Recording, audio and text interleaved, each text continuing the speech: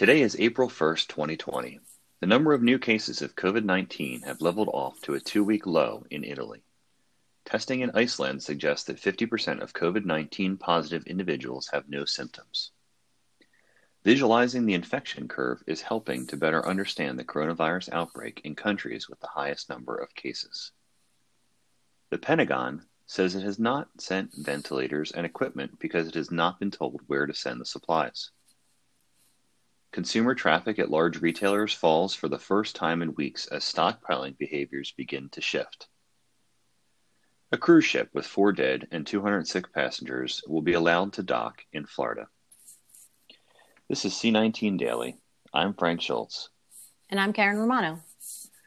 Let's go ahead and take a look at what's going on today. So first thing, looks like Italy's cases are starting to level off or actually start to decline. Yeah, so this is off of a 2-week low. And the significance of this is, as you know, in the past, we've talked about the peak of everybody watching Italy, basically seeing when they're going to peak. It was thought that the U.S. may be 10 days behind as far as a peak. Not sure that that still holds. But in Italy, as they're seeing these numbers come down, they're starting to talk about what they may do to lift restrictions they have in place.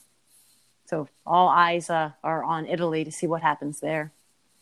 So not yet hitting the peak of the curve, but looking like we're starting to round out, which, as far as deaths and new infections go, which is definitely a good sign. And, part of that, as we look at it, is what the testing is actually doing and, how many people were actually able to test and identify. And, Iceland was able to really test a lot of people and get a really good sample.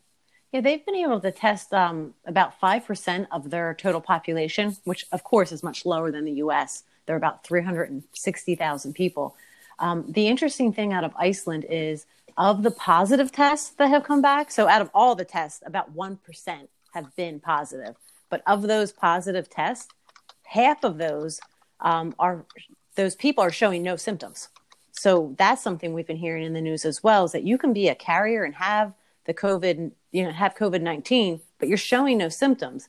And the problem with that is if you're showing no symptoms and don't know that you have it, you may be spreading it because it is so contagious. So this testing out of Iceland further supports the fact of the need of social distancing because people are not showing these symptoms. And that's exactly what happened with Rand Paul, obviously not having symptoms, getting tested, and showing positive, which seems to be much more prevalent. And, I think until we do widespread testing here in the U.S., we're not going to know what, the infected or I should say confirmed cases really is.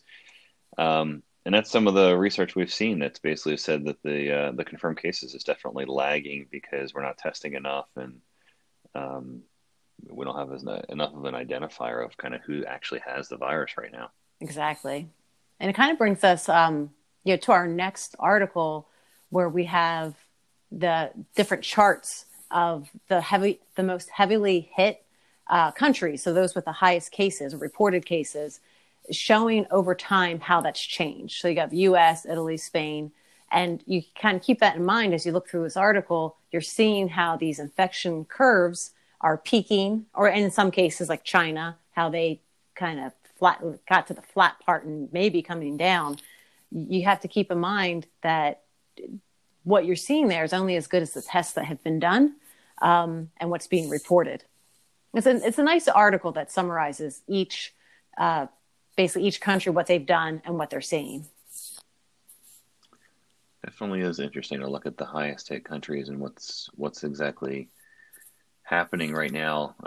Part of, we keep going through the daily topic of ventilators because I know that's a concern, obviously in the U.S. and globally, but we're concerned about the number of ventilators. Seems like the Pentagon has ventilators ready to go, but doesn't know where to send them.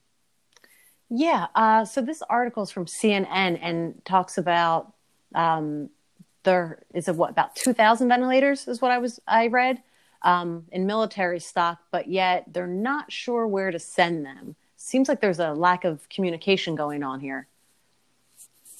Just maybe needs prioritization. I know obviously Governor Cuomo is asking for them in New York, and other metro areas are going to be asking for them very soon as well, um, which is interesting. And the flip side of this is I know everybody has been panic buying for the most part. Nobody knows how long this is going to last. I did go grocery shopping 2 days ago for the week, and interesting because there's a ton of toilet paper on the shelves, but I couldn't find napkins. Interesting. So yeah, it's been it's definitely been interesting. But I did notice there's less people in the store than there were weeks before. And kind of, and I have a similar story because I'm not actually going into the store. I'm actually been ordering ahead of time and kind of just pulling up to the store, letting them bring it out to me. And the article around major retailers seeing shifts in buying with the stockpiling behavior that has been going on. How long is that going to last? Will that continue to maybe flatten out a little bit? One of the things that this article talks about is the shift may be due to people doing kind of the online shopping like me or who are doing the pickups at the store. So maybe people are starting to stop the stockpiling behavior. Time will tell, especially as restrictions continue to extend. Could be. And it's funny. I was talking to someone yesterday too about this. We're kind of feeling the new norm now. It's not, I hate to say it, fresh and new. It's kind of the way of life right now, and everyone's kind of adapting to it. And part of that really is you don't have to stockpile as much. I have to say we are cooking obviously a lot more at home because we're not going out. So there's more food in the house, but I'm not afraid there's not going to be food if I go, next week. Exactly. So people are people may be starting to see that, you're going to be able to get the supplies you need, which is an article I think we posted a few weeks ago, that there's no shortage of food. You'll be able to get what you need. And there's really no need to panic. Yeah, just hand sanitizer and toilet paper because everyone panic bought. But we should all have them in our houses now, so we should be fine. I'll let you know if I need some. There you go. There you go. And I think the last article that we thought was pretty relevant here, apparently there's a Holland America cruise ship that's kind of been trolling around a little bit looking for a place to dock. And, we're going to bring it into Fort Lauderdale. But there obviously is COVID-19 on the ship. Right, with 4 dead and 200 suspected cases because there's 200 sick people. As you read through this article, the interesting thing here is there's actually a plan for how they're going to disembark these passengers. Now, we've seen in the past, there have been, in all over the world, these cruise ships that are docked and people are not allowed to get off. Countries weren't sure how to handle the disembarkment of those passengers. So it looks like Carnival has a plan to get charter planes as one of the ways to get these people back to where they need to go, to their homes. So the first time I actually saw a pretty solid plan in place on how they're going to deal with the ship. Makes sense. And, hopefully we can start to sort these things out and have better protocols in place. Exactly. So, well, that's it for us today. Kind of a quicker day, but give you relevant news for the day as things are tracking. We'll be covering them every day here. Go ahead and subscribe to our podcast on Spotify or wherever you listen to podcasts. You can send us any questions, comments, feedback, COVID-19 at infiniteblue.com. We're also on LinkedIn, Facebook, and Twitter at Infinite Blue or BC in the Cloud. Either one, you can tag us. And we're excited to hear your feedback. Please continue to get that over to us. And that's it for today.